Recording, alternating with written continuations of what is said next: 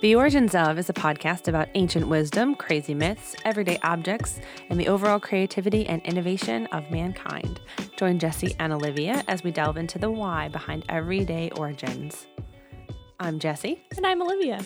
And we are back with another episode this week. This week, we're doing Ritual. Love rituals? Yeah, Dating courtship rituals, courtship rituals. Engagement rituals. Things revolving around relationships. Why we union. Well, not why we union. I think I'm staying away from marriage as a topic because I think it could be one we use later on. I also because marriage is a whole other thing.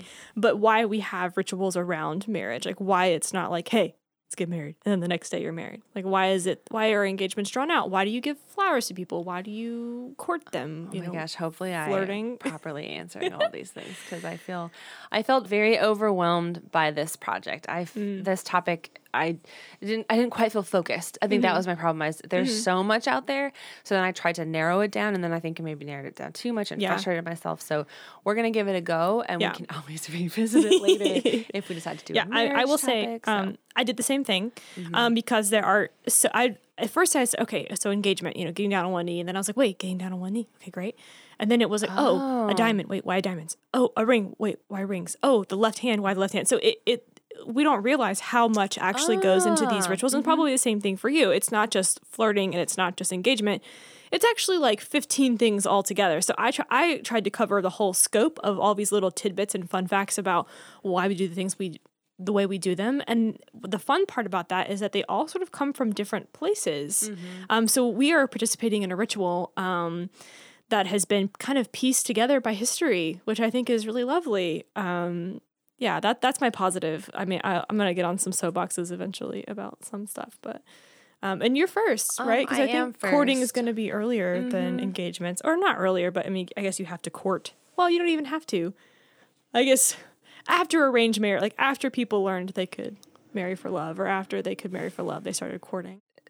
So people have been in relationships with each other since the beginning of time. There were people, because that's how procreation works. But sort of the changes in our approach have obviously been different. And what's weird and what I think overwhelmed me a lot is that there are so many. If you just Google courtship or dating rituals, or, it's going to give you 10 of the weirdest traditions from Thailand, or like strange things people do. And it's all because of your culture and your perception that's strange to you and not to someone else, right? So very true. Even just the exchanging of rings could be considered weird. Just like the concept of an arranged marriage seems foreign to a Western mindset. Like, we would never have our parents decide that part of the rest of our lives for us.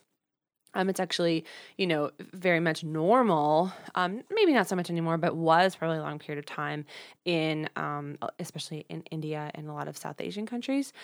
And there are people who have arranged marriages who say, it was great because they did a lot of research. They made sure we were compatible. We fell in love throughout our marriage. Like, there's reasons for it. So it's not just to poo-poo and say, well, how strange is that? I mean, yes, it happens less frequently now, but there's a reason. There is reasoning behind it, just like, arguably maybe other people make better decisions for us than we might make for ourselves. So I agree with that. It's, it's who's to say what's right, quote unquote, right? And so that's very true. That's, I think, what's overwhelming about my topic is when I started looking into it, I was just like, oh no, this is going to be either just a whole bunch of bullet points on 27 different things, or I can try to just keep it kind of narrower. So narrow away. But basically, a courting ritual are the collection of practices and traditions engaged in during the period of time that two people spend getting to know each other before agreeing to marry, which is kind of like, duh. But it is interesting to think about the role that culture plays, whether it's formal or informal, whether it's lengthy or short, and how complicated it is, right? Because really, it could be just dating for a long period of time. Honestly, one of the things you find when you look into this topic is that it also can mean part of a courting ritual can be living together. So, well, not according to my grandmother. Well, but in, the modern world that we live in, That's very much an important part of, a dating or courtship ritual where you are, as I said, getting to know each other before agreeing to marry. Oh man. So that can be important. It can be months, years, or decades long. Arranged marriages being the exception. But basically it says, so in Western countries, the most common form of courtship is a date between two individuals. Oh yeah, dating. Right? So you would just the go on a lost date. art of dating. So in the present, most people tend to date a small number of people and then enter into a mutually agreed upon relationship. But actually, prior to the early to mid 20th century, it was entirely common for a woman to date many different men at once before settling on a husband, and even like before settling into like a relationship. So it was just a lot. I feel like that's less common today, where maybe once you're if you've gone on a few dates, maybe you decide to commit or not, or you see where it goes versus just seeing a lot of different people at once. Yeah, I think that changes definitely across the years, right? Like what my parents did are completely different from what we're doing. Yeah. Technology is a huge part of that, but also like... Well, and specifically, it wasn't really meant to be a lot of fun. It was just like... who is the most stable, qualified person? It was almost more like a job interview. So, I mean, that sounds super boring, but no, not really. You ask a lot of questions. You have like, hey, I need to know if we are going to be compatible, having a family together and running a house together and all that type of stuff. So, so that's courting in a nutshell, and the ritual of dating.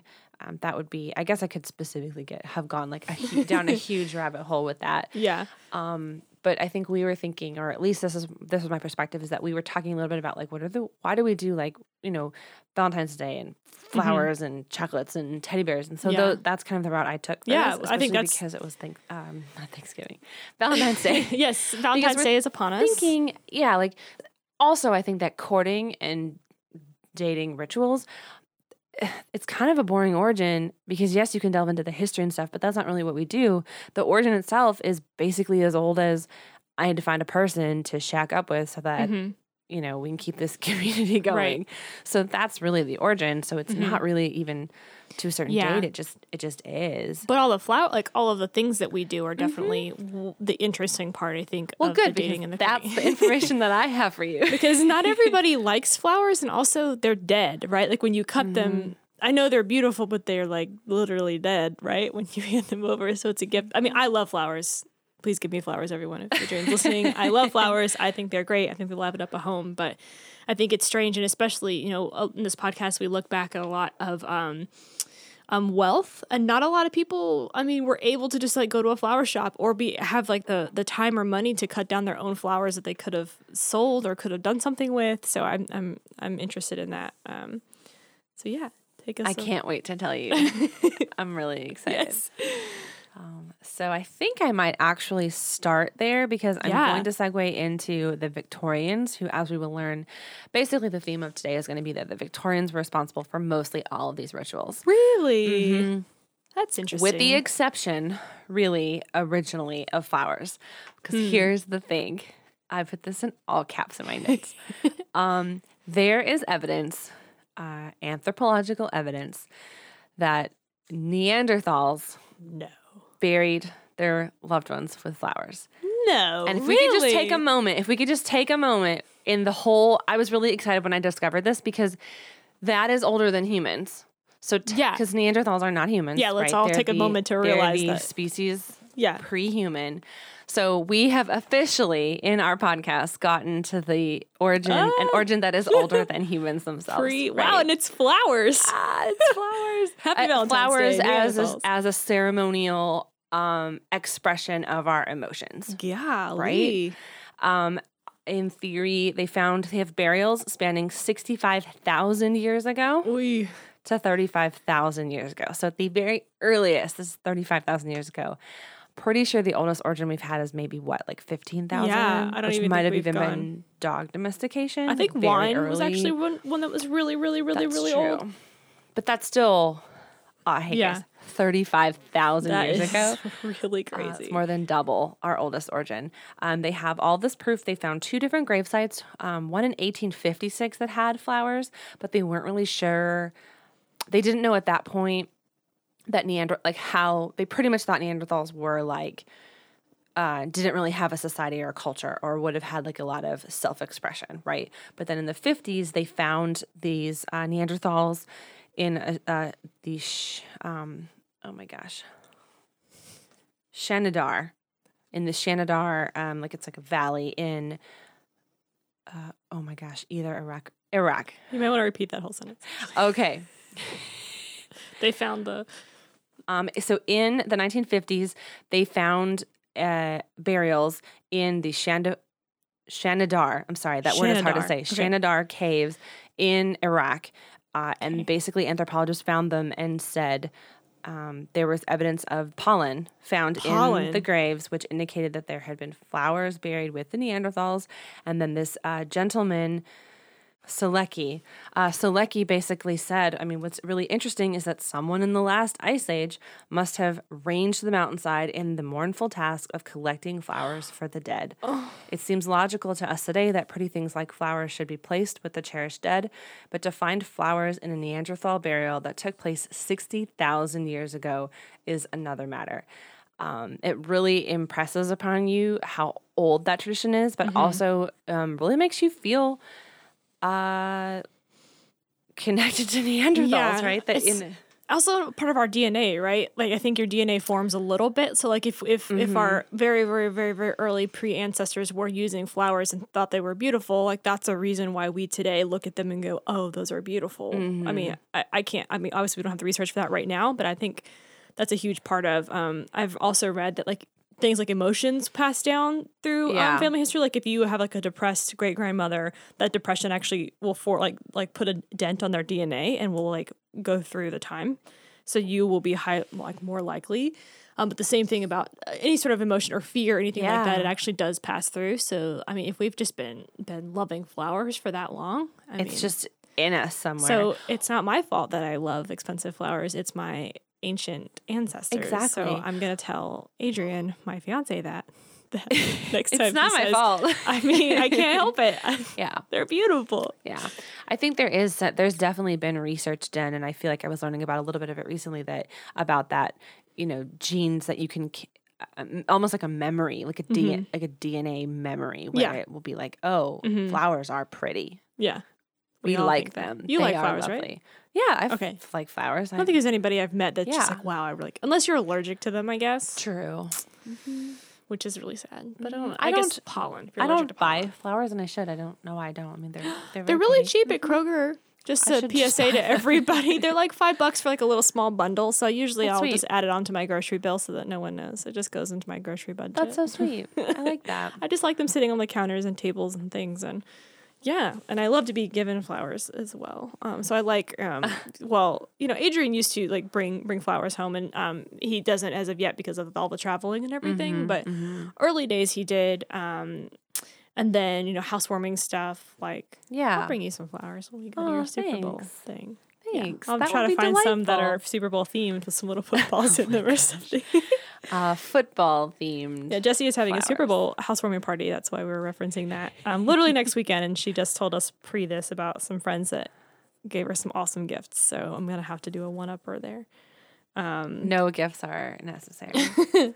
So flowers, yeah. So flowers are very, very old, yes. And so even as I'll get to when I talk about the Victorians, we have a way of wanting to represent our emotions in gifts. So maybe we can't say what we feel, but we can give you an expression of these beautiful things that either mean that I like you, or you are pretty, or right, you smell of flowers, whatever the reason is. So the Victorians loved stuff like this. I'm going to get a little into why, but so Chaucer apparently was the first one to mention St. Valentine's Day as being a romantic holiday in 1382. Wow, writings, bonus very origin. old.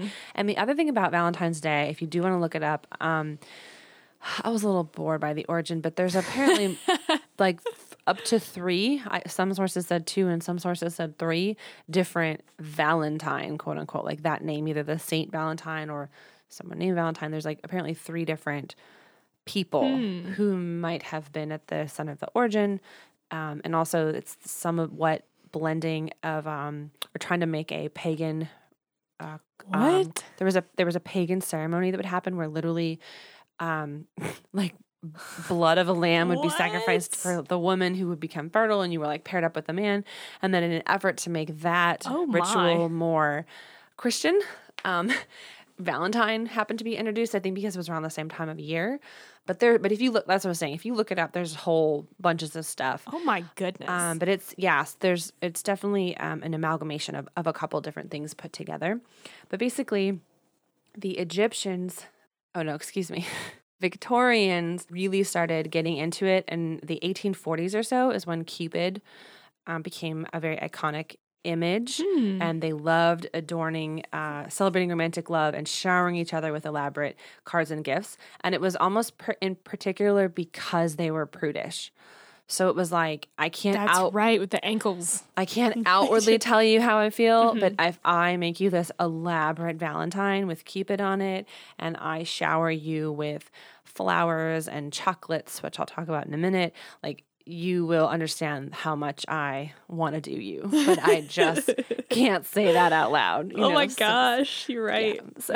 They were all bundled up. Victorians are the ones like the big dresses and all of the like the ankles were a sign. Yes, of exactly. Like, so. Woo, right? Yeah. Right. Oh, okay. I can hardly contain myself. So if we go back to Chaucer for 1 second, because I know I skipped forward. So Chaucer, St. Valentine's Day, about 1382, he's the one that kind of first mentions it as being a romantic holiday. And then in the medieval period, there was a new focus on illicit but chaste courtly love. Oh, dear. And then that's where we start to see like knights giving roses to their maidens or maybe celebrating their beauty in a song. So we have those sort of expressions of love or courting happening. Those Victorians, man. And so it was kind of, this is pre-Victorian. This is like medieval. But my point is, medieval's pre. Victorians by the 1840s are really leaning heavy into like this type of stuff. So it had existed in an older time period, but it really became a big thing in the 1800s when the Victorians were like, oh, this is how I can, tell so-and-so of my love without being quite so explicit. So they're really to blame or to credit for a lot of for a lot of these rituals.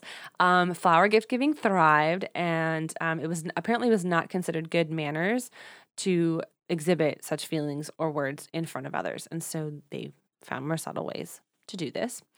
They also came up with rules for giving flowers and then, quote, stuck to them with great zeal. So rules. Yes. Apparently the example that they give is that you could present red roses upside down to symbolize being angry. What? So like the reverse of, wow. Hey, you're actually making me really annoyed right now.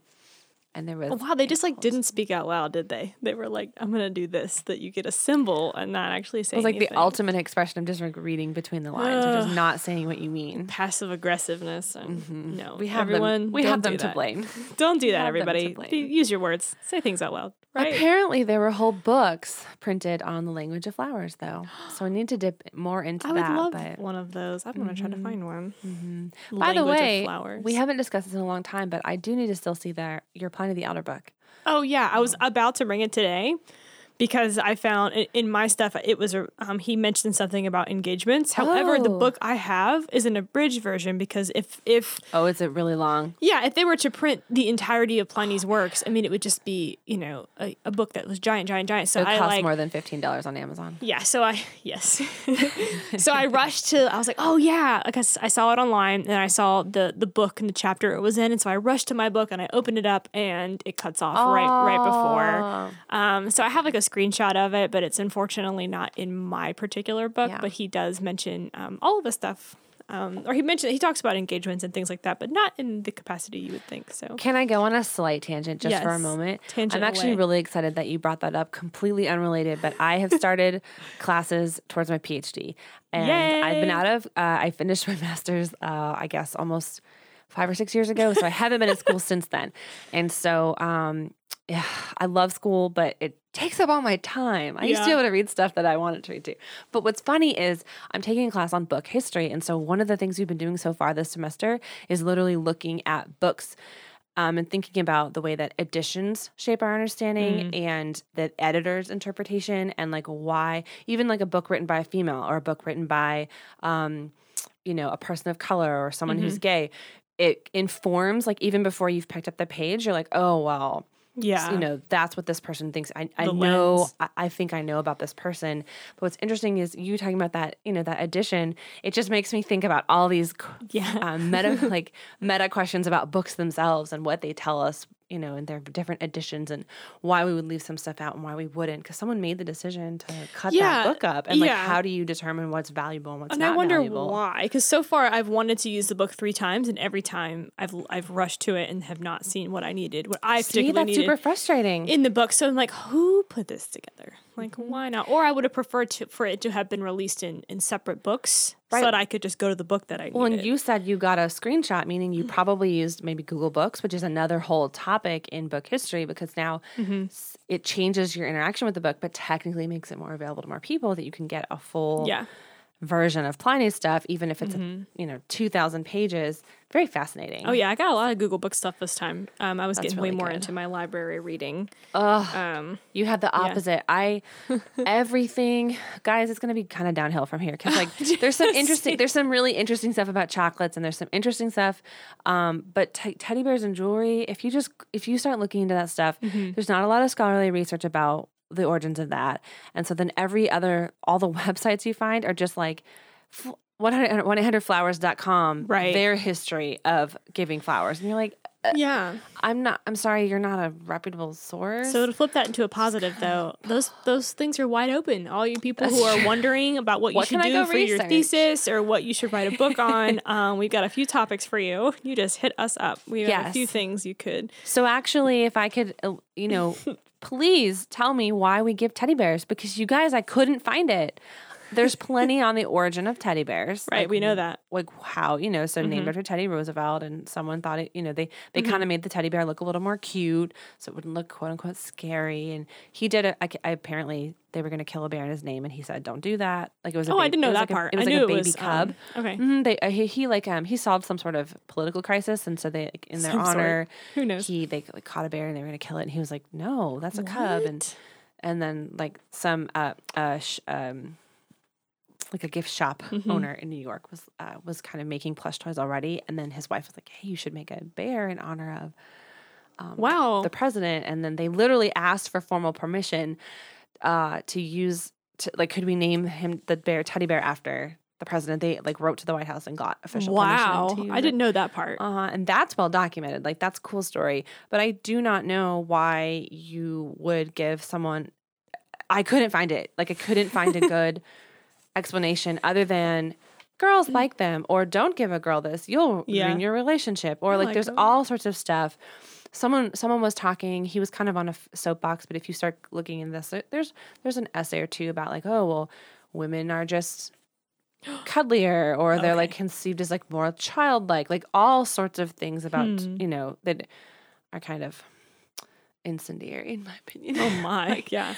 Okay, great, cool. Well, we're not going to talk about your thoughts, but I don't know why. I don't know why we give teddy bears, other than that they're cute and they're fluffy, and maybe you can cuddle with it. So that is a great. Someone needs to write a book about that. Yeah, because you go to Target and it's just rows and rows and rows of plush little things to give, and then what do you do with them after you get them? Right, what do you do? Actually write us in. Yeah. What you get, let's say you get a little bear with a little heart that says love on it.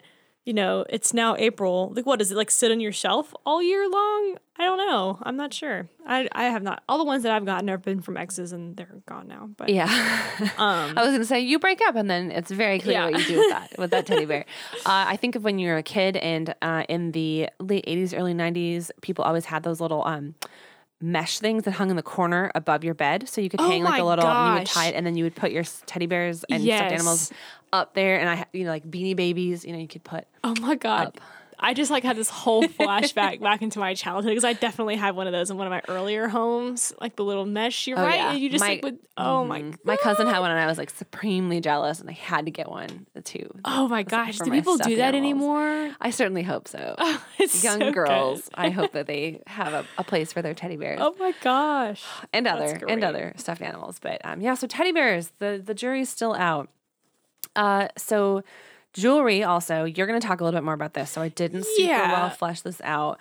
But really, jewelry's pretty simple. It's just going to be worn by women, mostly in public appearances in Greek. So in Greece in about 1600 BCE, became popular, golden gems, but it was mostly worn by women in public appearances, frequently given as a gift, but predominantly to show wealth, status, and beauty. Yep. I was going to say, it's all about that status. Pretty much. That's why we do a lot of the things that we do. It's because of status purposes. Exactly. So if we're thinking about that, that does make a lot of sense, because I guess if you are trying to give someone a gift as an expression of your emotions to them, you're going to be like, I think highly of you, or you are special, or you are worthy of something this beautiful, right? And it's so public, right? If you wear it out in public, you're like, hey, I'm okay with everybody seeing that. Outward expression. I gave you this whatever. Exactly. Yes. So that's jewelry in a nutshell. It is a little better fleshed out than teddy bears, which is a giant question mark. But the most fun one definitely when I was researching this was chocolate. So why do we give chocolate? And I love those assorted chocolate boxes. I do. I'm a huge fan. I love all sorts of, except for the coconut bits, but the caramel and the cream and then the oh my gosh. I love it. I buy myself them because Adrian thinks they're silly. So man, I need to do that. Like I February 15th, don't, and they just February 15th is, they're so delicious. Where you go. Like a few days after Valentine's Day, make a note to go to the grocery store, get them for like 75% off, and then enjoy. I love chocolate covered cherries, and they're in that juice, that cherry cordial juice. Oh yeah. This is the first year that I didn't get it, but I used to always go around Christmas. Hershey's came out with these like filled. Oh, with the cherry stuff? They'd have just a little cherry, not the actual cherry, but just the juice. And they were delicious. They still have them. Okay, well, for some reason, I missed them this Christmas. But I usually try to get them gotta hit up every that Christmas. The sales. The candy aisle. I am telling you, it is like the biggest scam right now. So chocolate. Yeah. What you guys need to do, just another pro tip for everybody. No, go ahead. What you need to do, is, unless you live with each other, you need to schedule a Valentine's date after Valentine's Day. Because I think it falls on a Wednesday this year. So go the weekend after. So go the weekend after, and then once the day is over, all that stuff will be on sale, and then you can show up with all your stuff. With chocolate. All the chocolate. The bear. Yeah, that's what you need to do. Nobody needs to spend $25 on a box of chocolates. Like, you can get it. Is that expensive? Yeah. Oh my gosh. Holiday markup stuff is crazy. That's why you should buy your Christmas stuff after Christmas. Like, you should, like, all the Christmas sales, you got to go grab all that kind of stuff. Because, like, the markup on that stuff is insane. Someone was just telling me that their mother gave them a gift, and it was hand towels for the kitchen of the whole year. So it was like holiday ones and seasonal ones. I need that. But what she did is, this is what's so brilliant, she would go after each holiday and save them up all year. So like by Christmas, so like after Christmas last year, she started it and then went ahead and got the Christmas one, and then a winter one, and then a Valentine's one, and then springtime, and then Easter, and then, you know, whatever's in the summer. Some people are such good planners. Isn't that a great gift though? So then my friend now has like a whole set for all year where she can switch out her hand towels for the season. I hope really my cute. sister-in-law is not listening to this right now now, because that's a great, because they're currently renovating their house, and so it's like, what do you get? You know, people that would already buy what they want, and it's like, oh my God, seasonal hand towels. You can get some really beautiful ones. Right. This has been the Gift Advice Corner. Yes, Gift Advice Corner. Brought to you by the Oranges Out podcast. Go out and do some gifting. So Valentine's Day is really old, like I mentioned. We'll back to 1380s, right, as a sort of a romantic holiday, but the giving of chocolate was more fairly recent. Really, we're going to throw out this same era of I believe by this point, like maybe the 1860s or 70s. I didn't really write that down. But it comes from Richard Cadbury. You might recognize Cadbury his last name. eggs. And he was a British chocolate manufacturer, and he is basically responsible, or at this time, he was responsible for the sales of his family business, and it was a really critical time, so it wasn't necessarily doing well. He kind of needed a big idea, right? He needed to jolt his business back into the mainstream, or just get more sales, right? So it wasn't really doing super well. So they had recently improved their chocolate making techniques to add extra, They had recently improved their chocolate making technique so as to extract pure cocoa butter from whole beans, and it produced a more palatable drinking chocolate, which was a popular drink in Britain at the time. But what it did is it produced an excess amount of cocoa butter, So then they called that eating chocolate. So it's almost a byproduct of this drinking chocolate. I mean, I love chocolate, but that kind of grosses me out a little bit. And anything then that's called a byproduct. Eating chocolate, which was like the softer, and it would kind, like if you think of like a chocolate bar or a chocolate bite, like a little bit of chocolate. And so he recognized it as a great opportunity, marketing opportunity for new chocolates, and started selling them in beautifully decorated boxes that he designed himself. So it's actually, if you look it up, and this is one of the images that will be on our post, is of the old, you can Google like a Cadbury chocolate box, and they're sometimes family heirlooms, are very valuable nowadays because they're so ornate and beautiful. And in that same theme, then people started producing all of these different types of boxes. He is credited with the heart-shaped box, even though he didn't patent it. It's like widely believed that he is the one who first like put them in a heart-shaped box. What a champ! Awesome. Oh, can we sidebar right here, really fast, right here? Go for it. Do you know? We should actually probably cover this on a podcast. We should do the origin of shapes, because do you know why the heart is a famous shape? I have no idea. I would love to know. I do, and it is wild. It's a trip. All right, we'll do that. That sounds so cool. I don't want to reveal it right now, because I also think that it's a good stars origin. would be a good one to cover, because like, why do we have the star shape it is? Like, because it doesn't look like a star like and your in heart, the sky. Hearts don't look like hearts. Oh, no, not at all. Faux show. All right. You can maybe cut that out, but no, I think it's fun. I just recently watched. I'm going back and watching old episodes of New Girl, and there's this episode where she's dating a guy, and he gets her like a trip somewhere romantic, like to the Caribbean, and she buys him an anatomically correct heart, like a plush anatomically correct heart. You're just like, oh, that's not cute. I mean, it's cute, but it's like very ugly. No, they're not pretty. They are not pretty at all. Whoops. Yeah. So stay tuned for, maybe we'll do that like a little quick. That would be shapes minisode. We could do a minisode on shapes, I think. Yeah. All right, stay tuned for the shapes minisode. All right, sorry, continue. So the heart-shaped box, that's really cool, because that's definitely the cornerstone of like what you get, right? Absolutely. And so also by this time, I remember I mentioned that Cupid was super popular, so people were putting Cupid on everything, and then sort of the heart shape, and you would have these ornate boxes.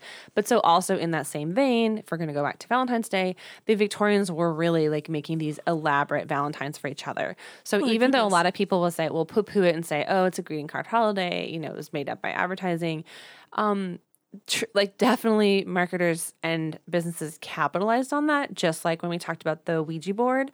So there's definitely going to be like people who take a thing, and then there's going to be people who make it a capitalistic venture and make money off of it. Cool. But it really was these Victorians' way of expressing themselves through a homemade Valentine to show their emotions. That really was the origin of the cards we give today. Mm-hmm.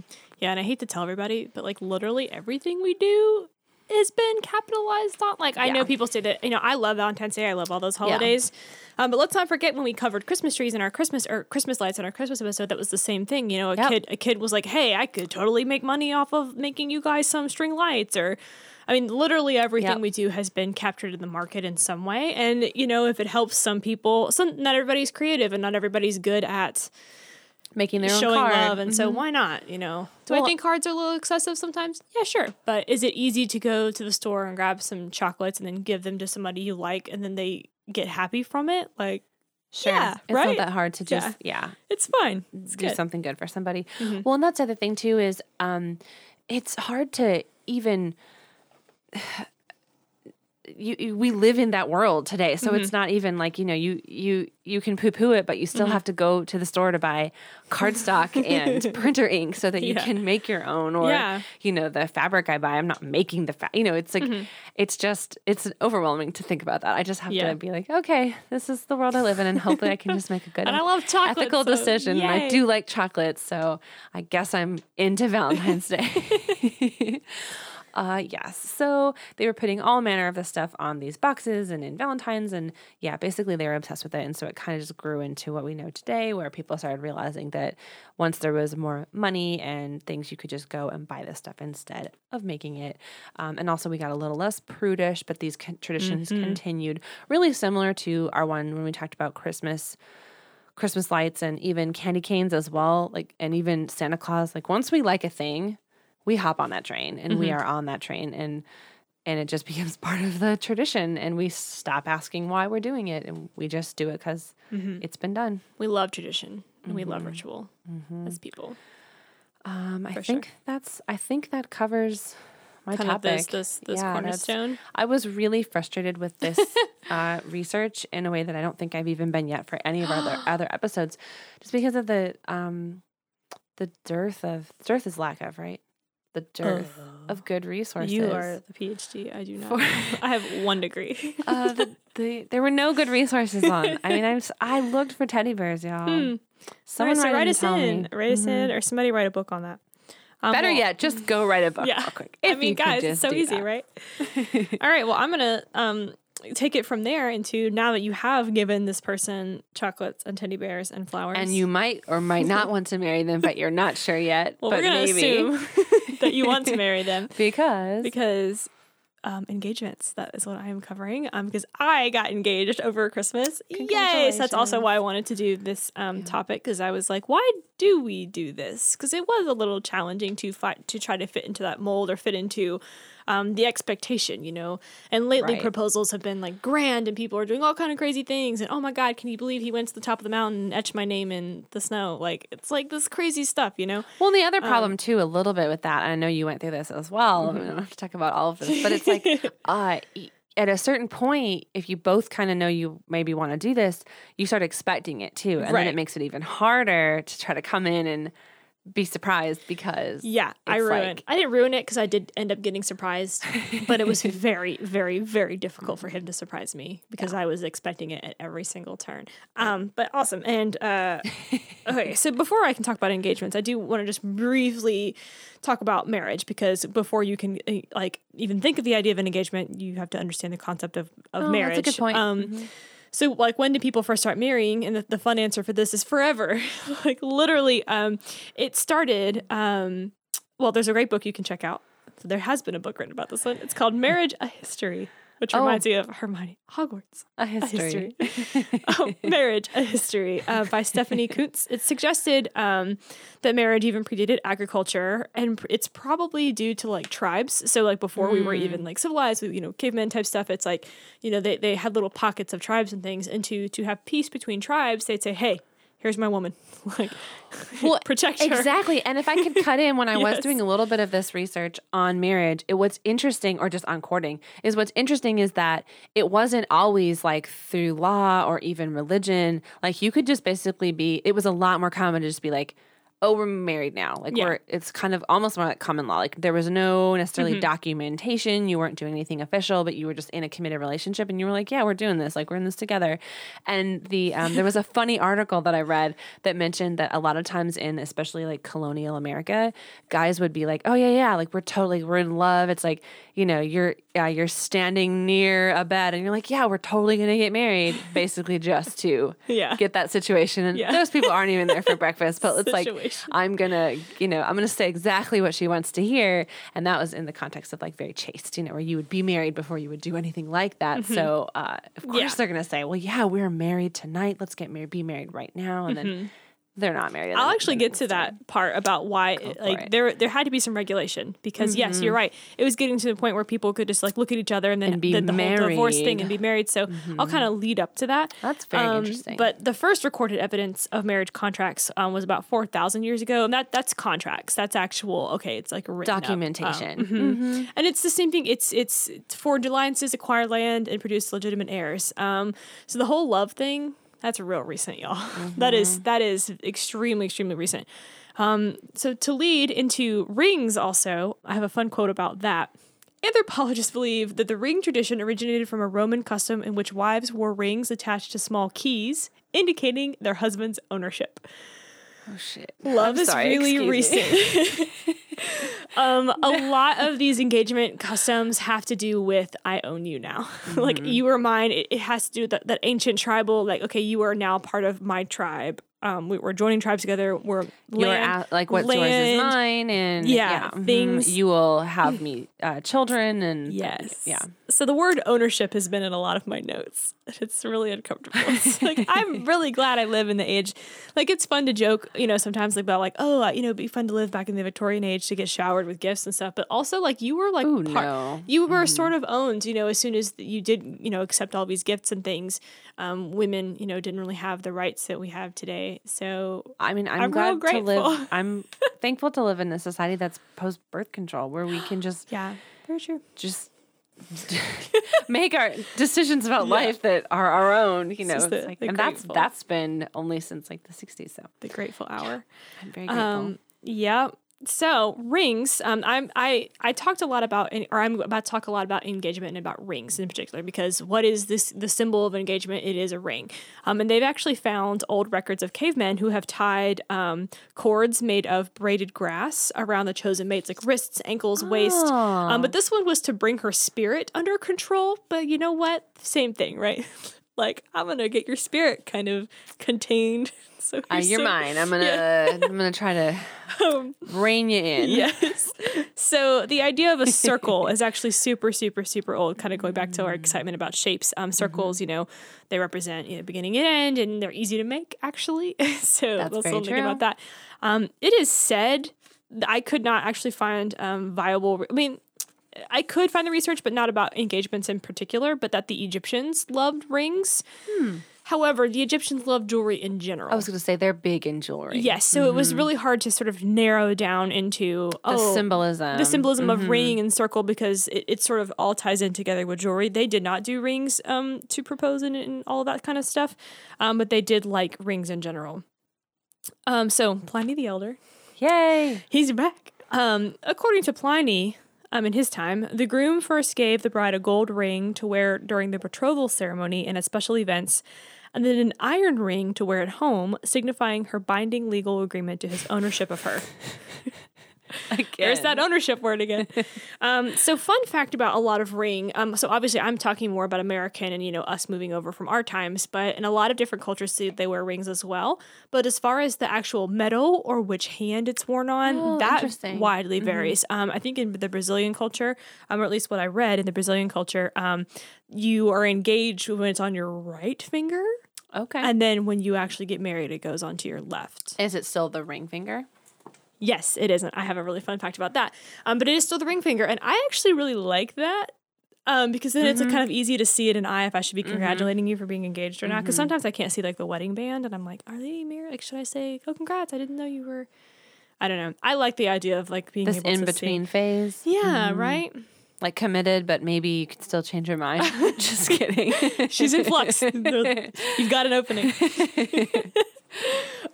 So rings have been used for a long time ago. The first diamond ring, I'll kind of get in, and I'm going to get into diamonds too. Cool. But I'm going down my timeline first to get us up to here. The first diamond ring, get a load of this guy's name, Archduke Maximilian. Doesn't it sound like a Maximilian would be the first guy to give a diamond ring to somebody? I think so. In 1477, this is the first diamond ring. He commissioned a diamond engagement ring for his betrothed, Mary of Burgundy. And it sparked a small trend for diamond rings but not really. So the fun fact about stones is that previous to stones being popular, most people wore a signet. And if you don't, am I pronouncing that right? It's a signet, right? Signet ring. I don't know what that is. Oh, it's the rings that have like a little, they're like flat and they have like an engravement. So you could put wax on them and stamp things with them. Oh, yeah. Like a class ring or something that you might have from college or high school. They're flat though. They're flat and they've been etched into. Yeah, so I think those look real fancy. I don't know. I know what you mean though. I can picture the mold. Yeah. Yes. Yep. Mm-hmm. So previous to like gemstones being popular, because let's not forget like gemstones aren't like widely... they are nowadays, but before we had all this technology and like the workforce or whatever, gemstones live in the earth. Like they're not just like chilling around for us to pick up. Well, that's why they're gemstones. I mean, they're not easy to find. Right. Right. They're kind of stuck in there. Some of them are. Again, we have to figure out our basic needs first before we're looking at gemstones. And second, we even just with globalization, even just like with the ability that we can now move things around the world. Yes. So they used to do distributed signets with the symbol of the men's home. So you would wear like maybe your what is it called when you got like a crest? A crest, yes, like the crest of your family. You would wear that as like a signal that you're going to be marrying into that person's family. So the idea that this Archduke had a gemstone put in, that's only higher ups because they could afford to go find a gemstone. Like we're actually super lucky that we can afford them nowadays, because if it was back then, obviously, you couldn't just go K and pick out, just pick it out.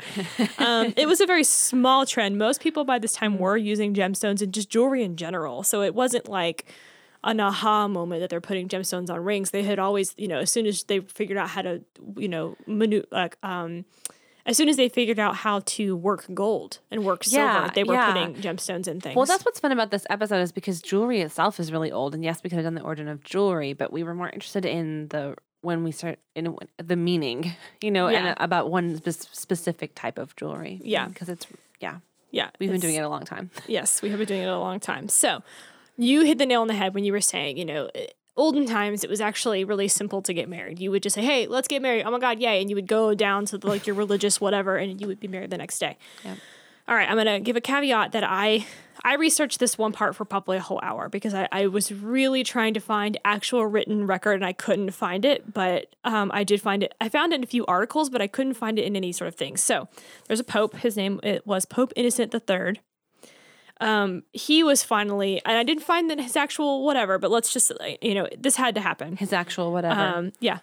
His actual decree or his actual written down. He did a lot of things. He was a very active pope. Okay. He was like, guys, you guys need to stop. You're running rampant. You're all getting married. You're all There's no record. There's no People records. could be married double times. Right. We don't have a way of keeping track. Yeah. So he laid down some ground rules. He said, number one, all weddings have to take place in a church. That's where that comes from. He was like, you guys need to come before me and come before everybody to do the church. And the bride has to receive a ring. I'm tired of you guys running around willy-nilly without a symbol or whatever. Commitment. You have to have a ring. So he's the first guy that was like, all right, chill it out. Then he says, you have to observe a new waiting period between betrothal and marriage. So he's the first guy that was like, how about you make sure you actually do love each other? Now, I couldn't find what that actual waiting period was, whether it was a week or a few months, but I assume that it's long enough where people were like, okay. And so, what's interesting about that, I'm sorry to cut you off, is that actually now if you think about it, then once you formalize marriage, you have to formalize the ending of marriage. Mm-hmm. And before either of those, it's just a gray mush of gray area relationship matter. Yeah. But now that you have to give a ring, you're going to think twice before you go spend money on every single girl on the block. You're going to be like, oh, I can't afford to give 5 girls a ring. And then it's written down and people can follow you up with you and be like, excuse me, I know you're married to so-and-so down the street and you're also now married to my sister and it's not going to fly. Yeah. So now there's an official ring that has to be involved and there's a waiting period. So now we officially have an engagement. It is called an engagement. You are proposed, you propose. You say, hey, now before actual proposals, here's what's really funny about that is that that didn't happen. Usually it was the guy goes up to the dad's house, and that's where that tradition comes of asking the father, which is super outdated because they used to ask the father, hey, how much is she worth? How much is her dowry going to be? Does she come with property? It's a business transaction. Mm-hmm. So that ritual is kind of rooted in ownership in business because he was like, hey, I love her. She's beautiful, but also beauty fades, but property's forever, right? I think I love her, but can you tell me? Yeah. Does she come with anything? Yeah. So a lot of the higher ups, more of status were getting married more often at this point because they could afford it. The ring happened. When it becomes strategic. Yeah, now but we're starting to move more into love as well too, though. I mean, there is a little bit of property exchange. Yeah, I guess you said it had long been strategic. That's true. Yeah, it has been strategic for a while, but now you actually have to be really sure about it. There's a ring involved. There's paperwork involved. You got to know. And were the rings fairly expensive at this point too, or just Oh yeah. Okay. I mean, rings are expensive. They're expensive now, right? Unless you. Yeah. Okay, so now let's kind of get into some of these traditions about diamonds and why does he kneel and whatever. And I'm actually going to start with why it's worn on our ring finger on our left hand. Why we even call it the ring finger. Yeah. So, this one's painful because it's it's one of those things where people, what they think is really wrong. So the Egyptians actually believed that there was an Appian vein. And it's this guy named Appian. He was like, whatever. He said, oh, this vein on your finger goes up to your heart. Have you ever heard that? Where it's there's this one vein. It's not true at all. I'm sorry. I've not heard that. For anybody that, I believe that. I actually told my mom, I was like, can you believe that there's one vein right here that goes up to your heart? Yeah, guys, all your veins go to your heart. Like, I'm still like, they all do. Like, it's not like that's how veins work. Oh man, I can't believe I believed that one for so long. So the Egyptians thought that too, though. The Egyptians and a lot of people actually did believe that there's a particular vein and it goes up to the heart. You so can you cut put the ring on Egyptians some slack because maybe we didn't understand all about medical physiology by that point. I mean, they get a break. yeah. So there's a quote. There is a book you can read. It's on Google Books. Rings for the finger from the earliest known times to the present. It has full descriptions of the origin, early making materials, archaeology, history, for affection, love, for engagement, for wedding, commemorative, and mourning. That's very There's a whole comprehensive. book on rings. So he says, because of this nerve, the newly betrothed places the ring on the finger of his spouse as though it were a representation of the heart. But then there's a secondary origin of that because that one's not really true. I mean, yes, the Egyptians thought it, and a lot of people it was like legend, but that's not actuality. The vein thing? Yeah, the vein thing is not a real thing. So some people did it and they thought that, but what they think the real reason is because when the priest holds your hand to like wed you, he starts from your pointer finger and he says, the Father, the Spirit, and the Holy Ghost, and he ends on your ring the Father, finger. the Son. Sorry. The Holy Ghost. Yeah, The that Spirit one. is the Holy Ghost. Oh my God. There's not two of them. I go to church, obviously. Yes, Father, the Son, and the Holy Ghost goes on this finger right here. So then he stops there and puts the ring on that finger. That's what that was like a ritual. So is it significant that it's the Holy Ghost finger? Or is it or that it's just that that's where it ended? I think that's where it ended. Okay. I mean, for very practical reasons, it's not going to get in your way like it would on your pointer People finger. said that too. People were arguing that, and this is a whole other fun side tangent, but you guys should totally look up what it meant to be left-handed because you could die because of that. They thought you were bewitched. Back in the day. Gosh. So there's another thing where you put on your left hand because you don't use that hand. You use your right hand so it doesn't get in the way. But I got into a side note on that because I'm also reading Outlander still. I'm still reading it. I've read 2 books in the middle of reading it so far. And also, corrections. Outlander is set in the 1700s, not the 1400s, which I said in a previous episode. But I'm reading Outlander, and one of the main characters is left-handed. And he reveals to this girl, he's like, yeah, they thought I was bewitched, so I had to learn how to write with my right hand. And of course, she's from the 1950s, so she knows. And she's like, that's silly. He's like, you believe me. Like, because they thought that you were literally... It's a non-issue. Yeah. That's funny. Well, also, I think that the ring finger is... I mean, it's weak and it doesn't do anything on its own, and it's basically useless. Like, have you ever done that thing where you try to put all your fingers and then you try to move it? Yeah, I can't do it. You can't. Like, there's not. So, what is it even there for? I mean, balance. There for a ring. Yeah. Oh, yeah. God made us so that we can put rings on that finger. So the nerve thing, if you guys have ever said that, like, oh my God, it goes up to the heart, because it's all over Pinterest. Like, if you go on Pinterest and look up like why it's on that finger, everybody's like, this one nerve goes straight to your heart. Like, I'm sorry, they all go to your heart. Like, literally all your fingers. Like, that doesn't make any sense as to why one particular finger would go and not the rest of them. So does that fall under crazy myths for our podcast? Yes. Crazy myths. Right? I mean, who thought that? Like, who sits there and it's like, yeah, only one of your fingers goes to your heart. Someone who doesn't understand how the human body works. Which was me. So, okay.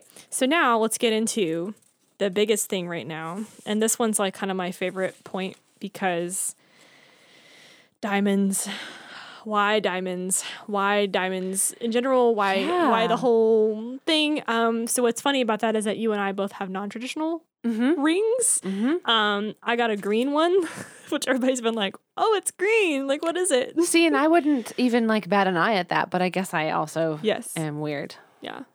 Jesse has mine like mine's just rose gold, and it has like a little decorative piece cutout. Yeah, so neither of us have diamonds, but obviously diamonds are huge. I mean, that's what most people get. It's like there's all these stats on it where like how many diamonds we bought, and it's like 90% of women have a diamond at some point in their lives, and they're huge. So I mean, I technically have little diamonds surrounding my big green. I have a green sapphire. In my engagement ring, there's some shiny things, but I don't know if they're diamonds.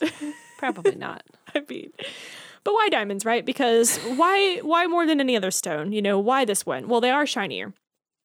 However, it wasn't until the 1870s when miners found a humongous deposit of diamonds. 1870s? In South Africa. I mean, huge. They basically like chipped into it. I imagine like a movie where like it crumbles away and then you see this whole wall of like diamonds and they're like, oh my God, diamonds, like just tons of them. So and then, were they just like, these are really shiny, or did they knew about diamonds? well, they knew about really diamonds. rare? Yeah. So Okay. diamonds were actually extremely scarce previous to this point. You know, that's why they were the most popular. They're like, oh, they're like the most rare, Got you know, you. whatever. Because a lot of the gemstones aren't as rare. But it wasn't until the 1870s when they found it. That's such a And good then point. diamonds had gone, you know, they were a scarce gem into now they're a pretty common commodity, which was bad news for everyone in the diamond business who wanted to keep selling high prices, right? So they all kind of like put their heads together, and this is terrible, but this is how the world works. And they said, how can we keep charging really high prices for this, even though they're not rare? How can we keep making this a big deal for people, right? Like how do we, you know, make sure that we don't just all of a sudden lose all these high prices on diamonds? Ooh, that capitalist world. Oh, yes. So don't think that everything in the whole world isn't all about this. So in 1888, you know, 10 years later, they're like, oh, this is bad. A lot of these mines got together and they formed the De Beers Consolidated Mines Limited. So it created a cartel that could control the flow of diamonds from South Africa into world markets. Go. So there's lots of movies on this. There's Blood Diamond, which is a really good movie. There's lots of movies about, you know, how the diamond trade is just sort of. I know I hate to say all, like, I hate this because like everybody listening probably has a diamond on their ringer, and I don't want to make people feel bad about having diamonds on their hands, but I do think it's important to note that this tradition isn't that old. You know, it's from the 1870s, and actually no, it's not even from the 1870s. It's from 1947 is when people first started wearing diamond rings in their hands. It's not. It's barely 50 years Before old. that, what were diamonds used for? Just regular jewelry. It wasn't like a symbol of an engagement. I'll get there. It wasn't okay. a symbol of engagement yet. It just Got was it. a pretty it was like every other gemstone, you know, because like I said, they were using signets or they were just putting a band down. It wasn't like diamonds were. Yes, if I got any raised eyebrows about my green sapphire, it's not like it's 100, like the whole diamond thing's 100 years old. It's really not. Right. So now they've got this sort of this thing. However, now that they're scarce, not everybody can afford them. And, you know, why choose a diamond ring when you could, you know, go somewhere else and get something prettier? It's not a thing yet. Enter marketing. Brilliant We've talked about it before. marketing.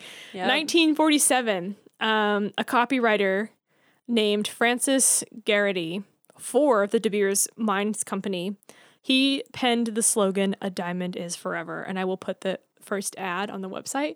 It's this girl and there's like a diamond. And so this giant campaign, and they're still using it, you know, 70 years later. What a good marketing campaign, though, because in my head, the whole time you've been talking about diamonds, I've been wanting to sing that, and diamonds are forever. I don't even know what song it is, but it's like, it's just so pervasive. It is. You don't even know that it was a marketing thing. Yep, seeped in. So the slogan helped with the diamond's significance as an enduring, unbreakable symbol of love. Yeah, Because they symbolic. heavily pushed it where it was like, ooh, you don't love her if you don't get her a stone that can't break. You know, you don't love her if you don't get her this like everlasting. Because diamonds are extremely tough. I'll give them that. Diamonds are the toughest stone. Well, and I thought it meant just, it's the symbolism of our relationship. Yeah. Oh, being yeah. forever. But It's solid as. But yeah, it's not based in fiction.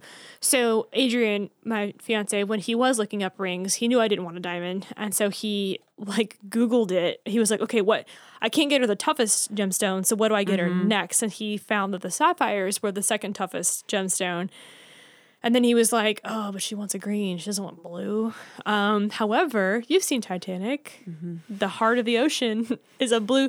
So stones come in different colors. Like diamonds do actually come in, and you can also get them manufactured to be in different colors as well. Because So it's a diamond, right? what is? Oh, yeah, the heart of the ocean is Yeah. a diamond, but it's blue. So it's a blue diamond. They say it in the movie. It's like, it's the most expensive diamond in the world. And that was my...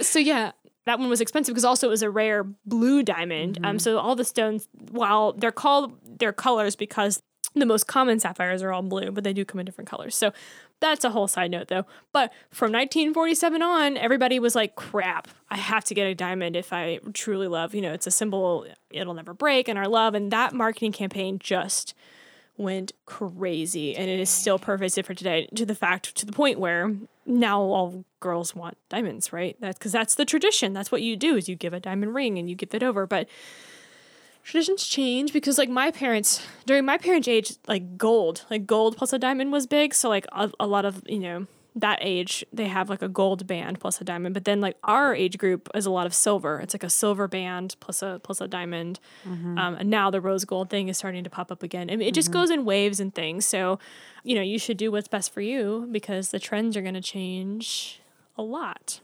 So last Love it. last point before I go into, no, I have two more. I have two more and then a bonus. So why do guys get down on one knee? I don't know. Why I have no idea. does it have to be this whole fancy thing? Well, because it has always been a fancy thing. Think about when a knight gets knighted. He gets down on one knee. Ceremonial. Yes, it is completely ceremonial. So there's a couple of reasons why we get down on one knee. It goes back to the days of chivalry because when you get down on one knee, you're displaying respect, obedience, and loyalty. You're down on one knee because you are about to get knighted, or you're laying it all down there for your queen, basically, which is awesome. I love that. The other reason, and these two things kind of blended together to be a thing to like on its own.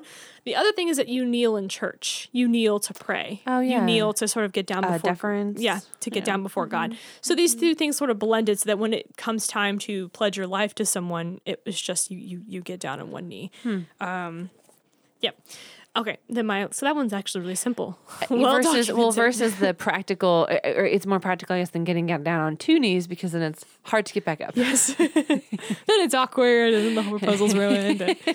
Yeah, one knee. Okay, so the last one is fiancé. Why do we say that? Yeah. That's so stupid.